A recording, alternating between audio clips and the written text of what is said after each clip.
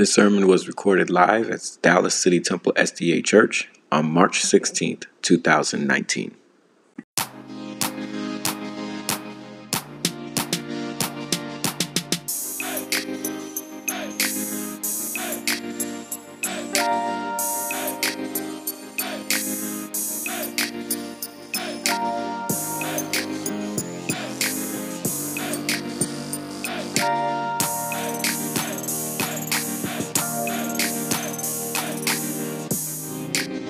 Somebody say amen. I believe that somebody's situation is turning around right now. I believe that somebody's getting better right now. I believe that sickness, when you go home and you get a call about get a testimony, just know that God is moving, that God's already doing it for you. We praise Him, we glorify Him. Amen. Mercy. Whew, that was good. Oh, yes, that was good. Praise team, thank you for letting the Spirit use you. Amen. I'm going to ask if you would just take your Bibles, and we're going to go to the book of Mark, chapter 16. We're going to read verses 1 through 8.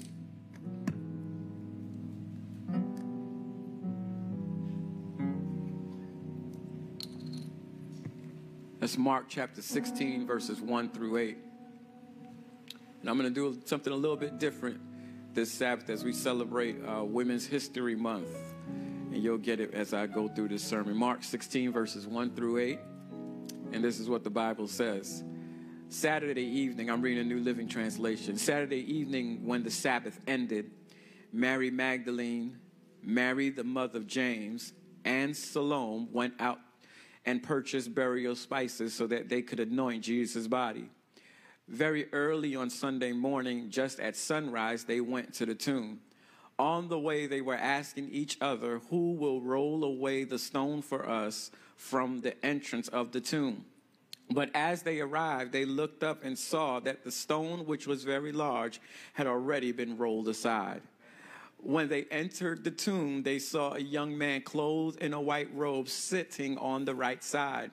The women were shocked, but the angel said, "Don't be alarmed. You are looking for Jesus of Nazareth, who was crucified. He isn't here. He is risen from the dead. Look, this is where they laid his body. Now go, tell his disciples, including Peter, that Jesus is going ahead of you to Galilee. You will see him there just as he told you before he died." The women fled from the tomb, trembling and bewildered, and they said nothing to anyone because they were too frightened. With your prayers this afternoon, I simply want to entitle our discussion, I am Mary Salome. This is my story. First things first, I would like to thank your pastor for allowing me to have this opportunity to speak this morning. He informed me that this is Women's History Month, and he wanted me to celebrate the sisters in the church. He didn't have to invite me because there are so many other women he could have asked. He could have asked Eve, Deborah, Dorcas, Vashti, Esther, Ruth, Naomi, and the list goes on and on. But when he decided to ask little old me, I just knew that I could not say no.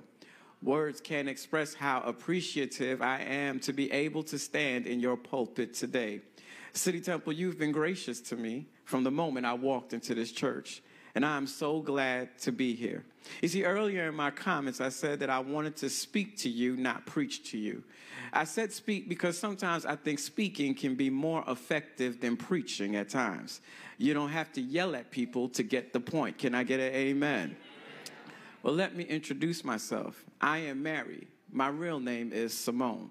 Little to nothing is mentioned about me in the Bible. As a matter of fact, my name only pops up in this passage that was read this morning. But I was always on the scene. You see, from the beginning, I was there. I guess that would make me a disciple of Jesus Christ because my name, Salome, means disciple. But let me tell you how it all got started. You see, this Galilean Jesus had just got baptized. He fasted in the wilderness for 40 days, and while he was there, I heard that he was tempted by the devil.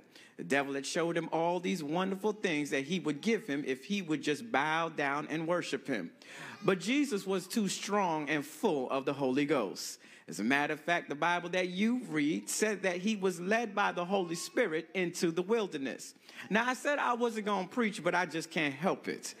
Ain't it good to know that even though when you in the wilderness situation and you are being tested, that the Spirit goes with you? Just know that you are not in the wilderness all alone. I know it might not feel good to know that the Spirit led you there, but you got to understand that when you do God's work, you will have people out there to discourage you. You have got to expect discouragement. When you do God's work, you will have people in the wilderness that will try to deter you, but don't get angry at God, get angry at the enemy. You see, you must expect discouragement and adversity, but thanks be to God through every trial and every fiery furnace that the God we serve is a very present help in a time of trouble. Don't you go and throw in the towel. Don't you go and get beside yourself and think that it is over. He's the same God that delivered the Hebrew boys, the same God that delivered Daniel, the same God that delivered Israel from bondage, the same God back then is the same God right now. Is there anybody in here who could testify that I've had a few wilderness experiences in 2019, but I know King Jesus is with me, that the Spirit is keeping me, protecting me, and is covering me, and is holding me? And so, well, after that, he started looking for people to be a part of his crew. And he called them two boys, Simon and Andrew, and told them that they could be fishers of men instead of fishermen. Wasn't like they was any good at their job anyway. Heard they were out all night trying to catch fish. And the moment Jesus stepped in their boat, that's when they listened to him, and they caught so much fish, they didn't know what to do with themselves. And after he called Simon and Andrew, he recruited Matthew the tax collector, Philip, Thaddeus, Bartholomew, James, Simon, Judas, and my sons, James and John, the sons of Zebedee, also known as the sons of thunder. See, I was glad to know that Jesus called my boys. You see, I'm a single mother raising two of them, and it's not easy.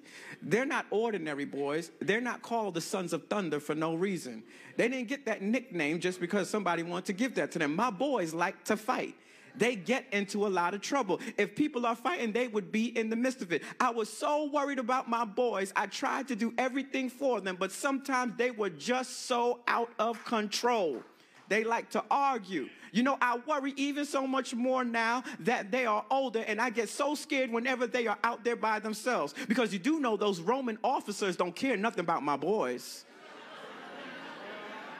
Them Roman officers don't care. You know, some of them ride around with what's called implicit and unconscious bias. And once they see boys like mine, they are quick to use excessive force. My life is hard. Do you know what it's like every time I go to church with my two boys on my side and no husband? First of all, I got to deal with them church folk looking at me like I'm some hoochie mama that just got to go around making babies. They look at me like I'm one of them mothers that can't control her boys. And then if that's not the folk that I got to deal with, then I got to deal with the people who was always trying to get me married.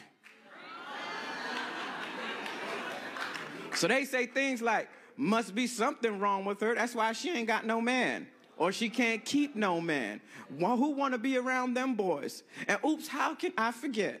Then you got those brothers who think I'm church's chicken. All they want are my breasts, legs, and thighs. I can't even go to church without all of them looking at me in a seductive way.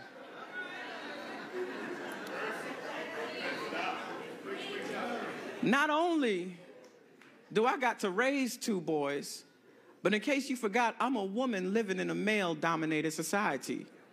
So as you can see, I'm constantly taken advantage of. I can't work because women are not allowed to work. The only thing I'm allowed to do is be someone's property, cook, clean, and wash clothes. So I'm poor. I have no steady source of income. I can't get a job because men don't take me seriously. Men don't see me as someone of value or that I can bring something valuable to the table. You heard about that woman that had the issue of blood. Did you read the part of the text that says that she went to every doctor and her condition got worse? Let me break it down for you. Let me tell you what that means. That means that every doctor she went to kept telling her that we could help you, but they would take the money for her before she had the treatment. And so none of it would work. And so every time she went to a doctor, she got poorer and sicker because that's what they do to women like us.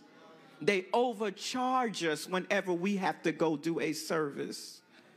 I'm a woman. No matter what I do, no matter how hard I try, no matter what I say, no matter how I dress, I am subhuman to these men that hold positions. If I get a job, I'm paid less. You see, because women are always held captive to the narrative that men create. We are always painted in a way that is uncharacteristic of who we are. So in turn, some of us just stay quiet and keep on living our lives. And then there are some of us who are forced to be aggressive, extra strong, because we don't want to take orders or listen to anyone, even if the person who is with us loves us and treats us dearly, because we got to do double duty. We got to be mothers and fathers and raise our children. We have to be strong and not show signs of weakness, usually because we become miserable at trying to keep up with the front, and it kills us.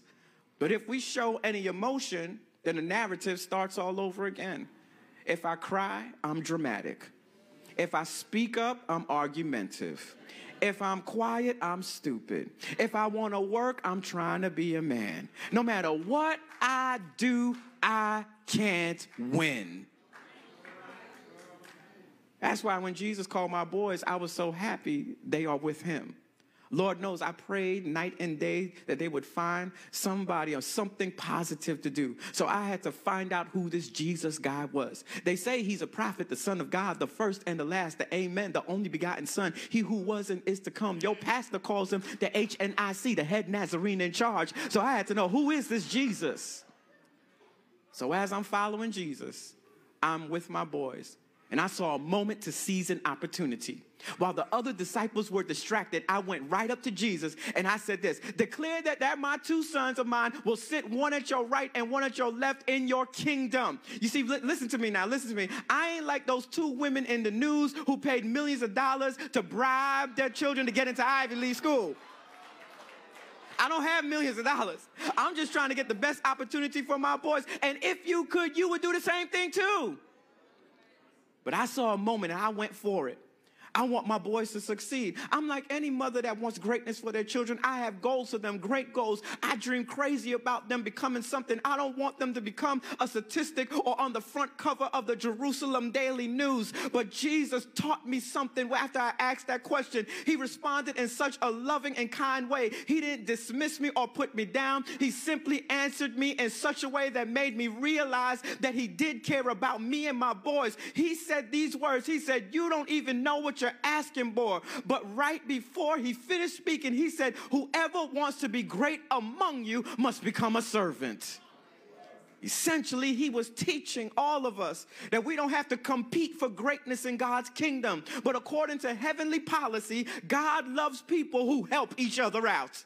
How we serve each other. You see, I never had looked at it like that, because the world we live in says you have to step on people to get to the top. You got to stab them in the back, use them, then lose them. You got to be the front and the first of the line. But Jesus says you serve your way to the top. Help humans become better humans. Stop complaining about other people. Stop looking at how other people live. Jesus taught me how to stop being petty. Especially being petty about how other people do God's work. You see, I thought, in comparison to the other disciples, I believed that my boys deserved to be there because they were better than the other disciples. My boys were more special than them. I was petty in my behavior and small in my thoughts that I was using the work of God for my own placement and advancement. Please listen to me. Don't waste your time getting mad at people who are trying to do the work of God.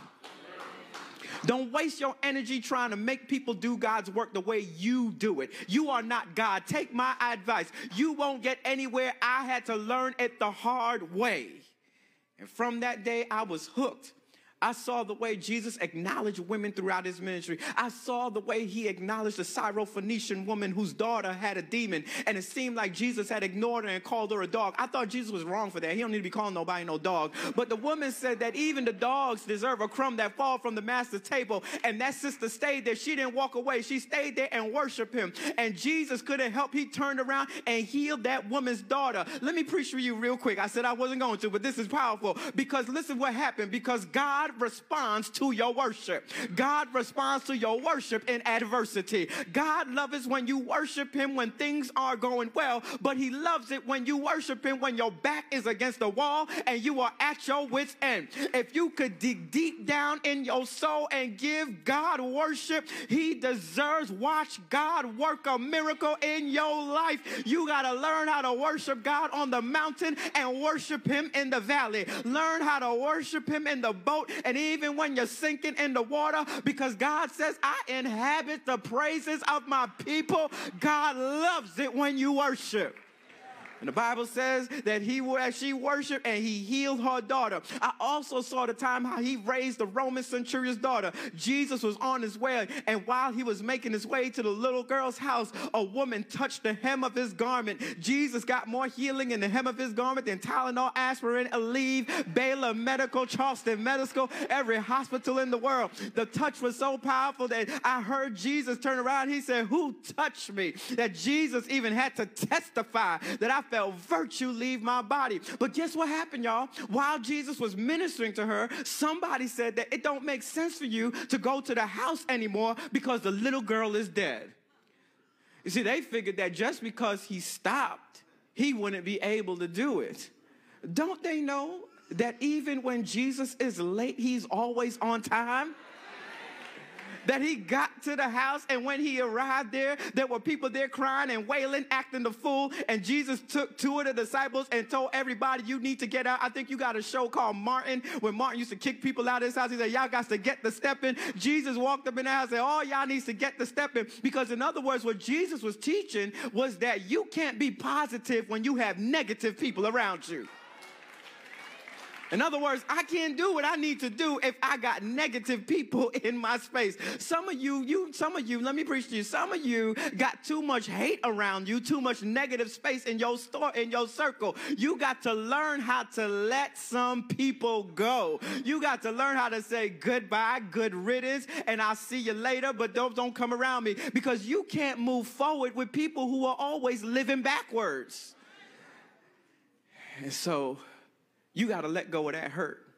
Let go of that pain. Let go of that memory. Let go of that sorrow. Let God have it. Let God have it. Then I saw how he healed a woman who was crippled for 18 years. On another occasion, he stopped a funeral procession and raised a dead boy to life and gave that little boy back to his mama. When the Samaritan woman was at the well, he empowered her to go preach in her community. Yes, y'all, he empowered a woman to go and preach in her community. I'll say it again. He empowered a woman to go and preach in her community. And the Bible says that the whole community was turned upside down because of this evangelist. When a certain woman was caught in adultery, they brought her to the temple and put her in front of Jesus Christ. And I thought that story was kind of messed up, because you can't commit adultery by yourself.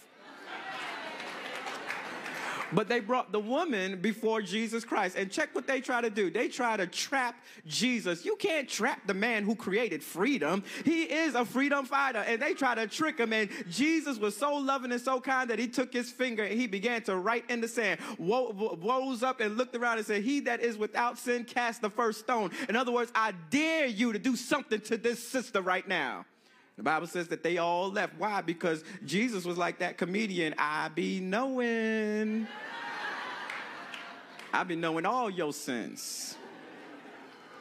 And women, we were always the center of all his parables. I learned so much from him. That's why when the government sentenced this innocent man to death, I could not sit back idly. I joined my crew, Mary, his mother, and the other Mary that washed his feet, and we watched him die on the cross. We saw how disfigured he looked. We saw the patches of his hair and beard were missing. We witnessed the blood dripping from his back and the nails in his hands. And all I kept saying is, what did he do that was so wrong? What in the world would have caused people to treat him like that? I mean, I've seen people do worse. The thieves on the cross had did far more worse than him. If Jesus was guilty of anything, it would have been guilty of loving us too much.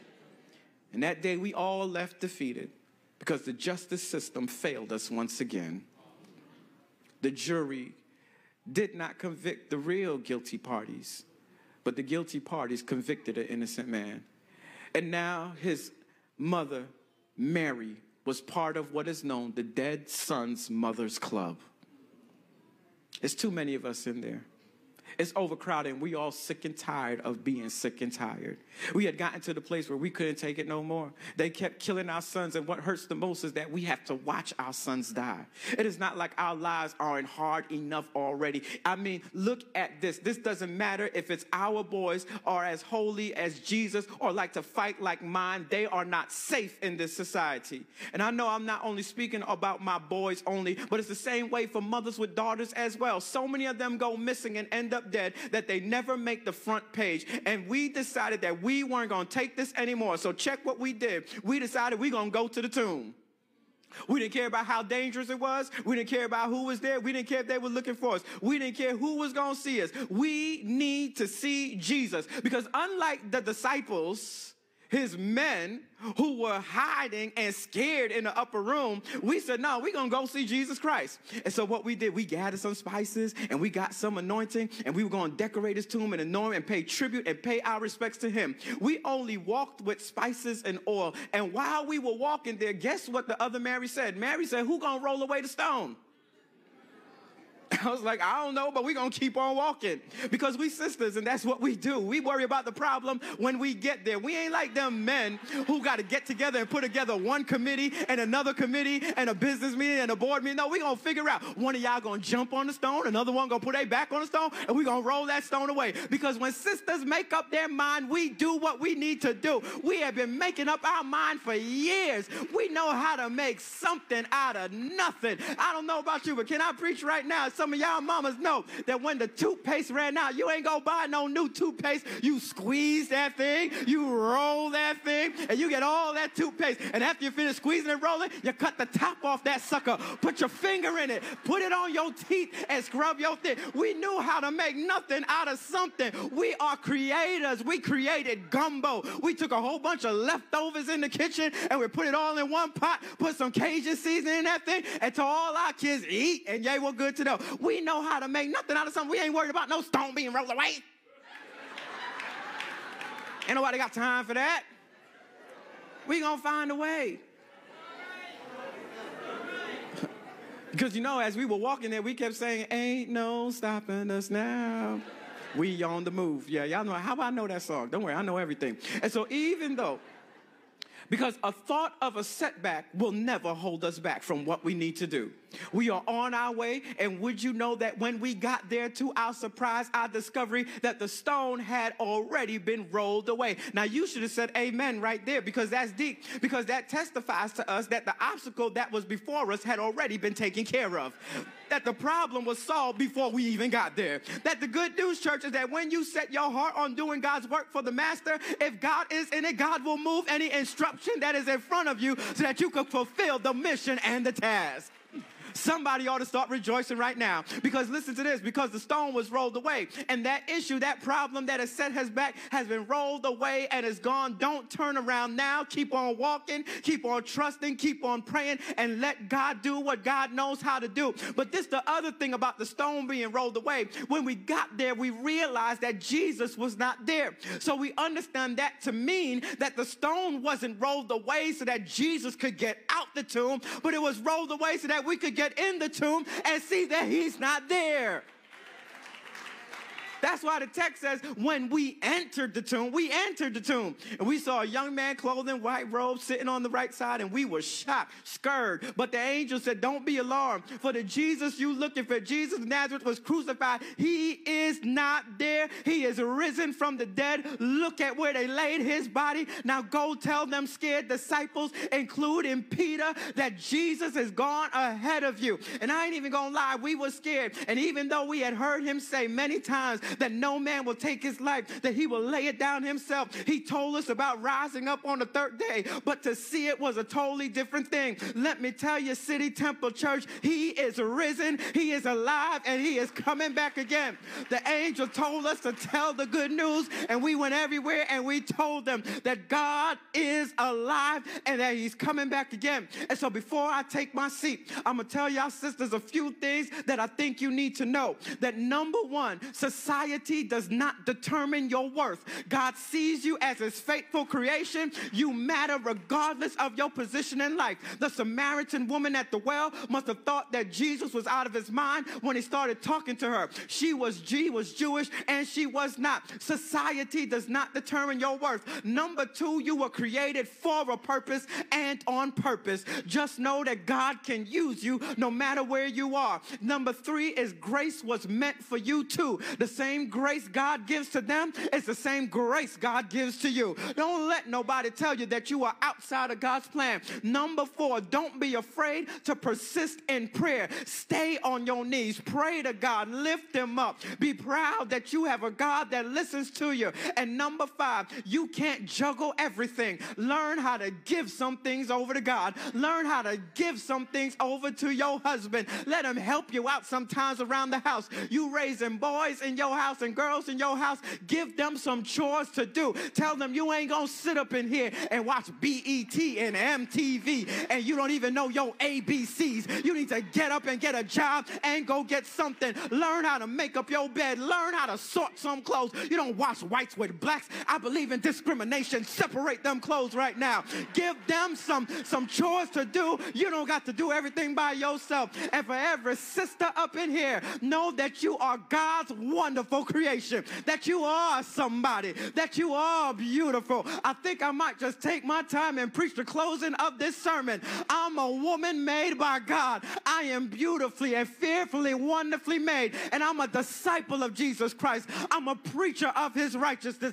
Do I have any sisters out there who could testify that I'm glad God made me a woman? I'm glad God gave me hips, lips, and fingertips. I'm an African American woman. I'm a Latino woman. I'm a Caucasian woman. No matter who I am a child of God, and I deserve man's respect.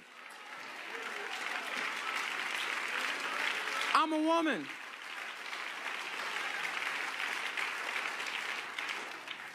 And so thank you, Pastor Kalasar.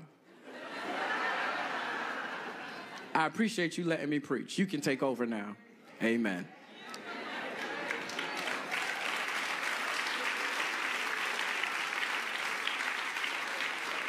Mary Salome was a disciple of Jesus Christ. She isn't mentioned much in the Bible, but she did play an important role in salvation. And I want all my women in here to know, young and old, that you play an important part in the fabric of our society, as well as in the preaching and the teaching of the gospel of Jesus Christ. Now, first of all, we need to acknowledge this as men. None of us would be here if it wasn't for a woman. Somebody carried you in there. Unless you are a robot or you fell out the sky, ain't nothing, brothers I met, none of y'all are Jesus, so amen to that. And even Jesus was carried by the woman. But let me tell you, somebody, whether it was 9 months or maybe less than 9 months, you were in somebody's stomach. And for a lot of us in here too, you can play softly, thank you, Jamal. A lot of us in here too, we need to understand that it was a grandmother, it was a mother, or it was an auntie that introduced us to Jesus Christ, that brought us into this church, and that's why we are still here today. And a lot of us didn't grow up with our dads. And some of us know our dads and we don't see our dads. And God, praise be to God, to the dads who are doing something. Say amen. But as we move towards a better church, a better society, we have to start celebrating our women. And we got to hold these public figures. It's particularly, and I'm going to say it's particularly to our rappers that objectify our sisters in their videos. Nobody else demeans our women like we do. And so we got to start seeing the respect of these queens that are before us. And when it comes time to defend our women, we got to defend, because this is what, and now you can correct me if I'm wrong, so I'm speaking off the top of my head. I believe that every woman wants this: security. They want to know that the man I'm married to or that the person that I'm with I am going to be safe when I'm with them. That's all they need is security. Security in your feelings, security in knowing that when you walk out that house, you're going to stay faithful and you're going to come back home and treat me like the queen that I am. Now, sisters, we need support too. We need your help. We need your help. We need you to encourage us because it ain't easy out there in the world. Because whenever we go out there and we boxing in the ring of life, we need to be able to come back into our corner and to say, hear our wives say, good job, well done, keep on fighting. We need that. We need affirmation. When I do the men's sermon, I'm going to do that. But right now, our sisters need affirmation as well. And so every now and then, I'm going to let you in my house real quick, all right? I'm going to let y'all in my house real quick. And I say this usually when I do weddings or when I do sermons, I do this. When my wife is walking into the house or when she's leaving, there are times where I just stand back and I just start clapping. I just start applauding. I just start giving her a standing ovation because I'm like, that's me right there. Amen. I know it. I did it this morning. Praise God. Amen. But let's remember our sisters. And so I saw the praise team came up and they have a song that they're going to sing. It's an appeal song. So we're going to make an appeal right now. And so praise team, you can start singing. And to the women in here, I know that we came down to the altar earlier, but I want to specifically call all the sisters in the church who are having a hard time. Some of you feel like Mary, you're raising children by yourself. And you could use a little help every now and then. And so some of you are in a relationship, and that relationship is not going the way that you would like it to. So I'm going to ask that you come down right now. And some of you got everything going and everything is moving for you, but you need more Jesus in your life to know that I am God's daughter. And so as the praise team starts singing, sisters, would you rise up and would you come on down to this altar so that we could have some girl power, some girl magic, some girl strength. There we go. Come on, sisters. The Father's arms are open wide. Yeah. Forgiveness. Let me tell you something. We wouldn't be here without you. You all financed the mission. It was women that followed Jesus and gave their offerings and followed the apostles and offered and gave money towards it. That we couldn't preach this gospel with it. The church would not stand if it's not for you women. Wow. Wow. Wow. Wow. Wow. My God. My God. My God.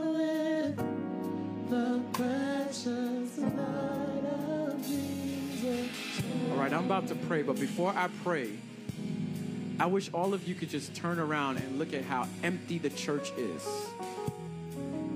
Now look at this. Let me tell you something.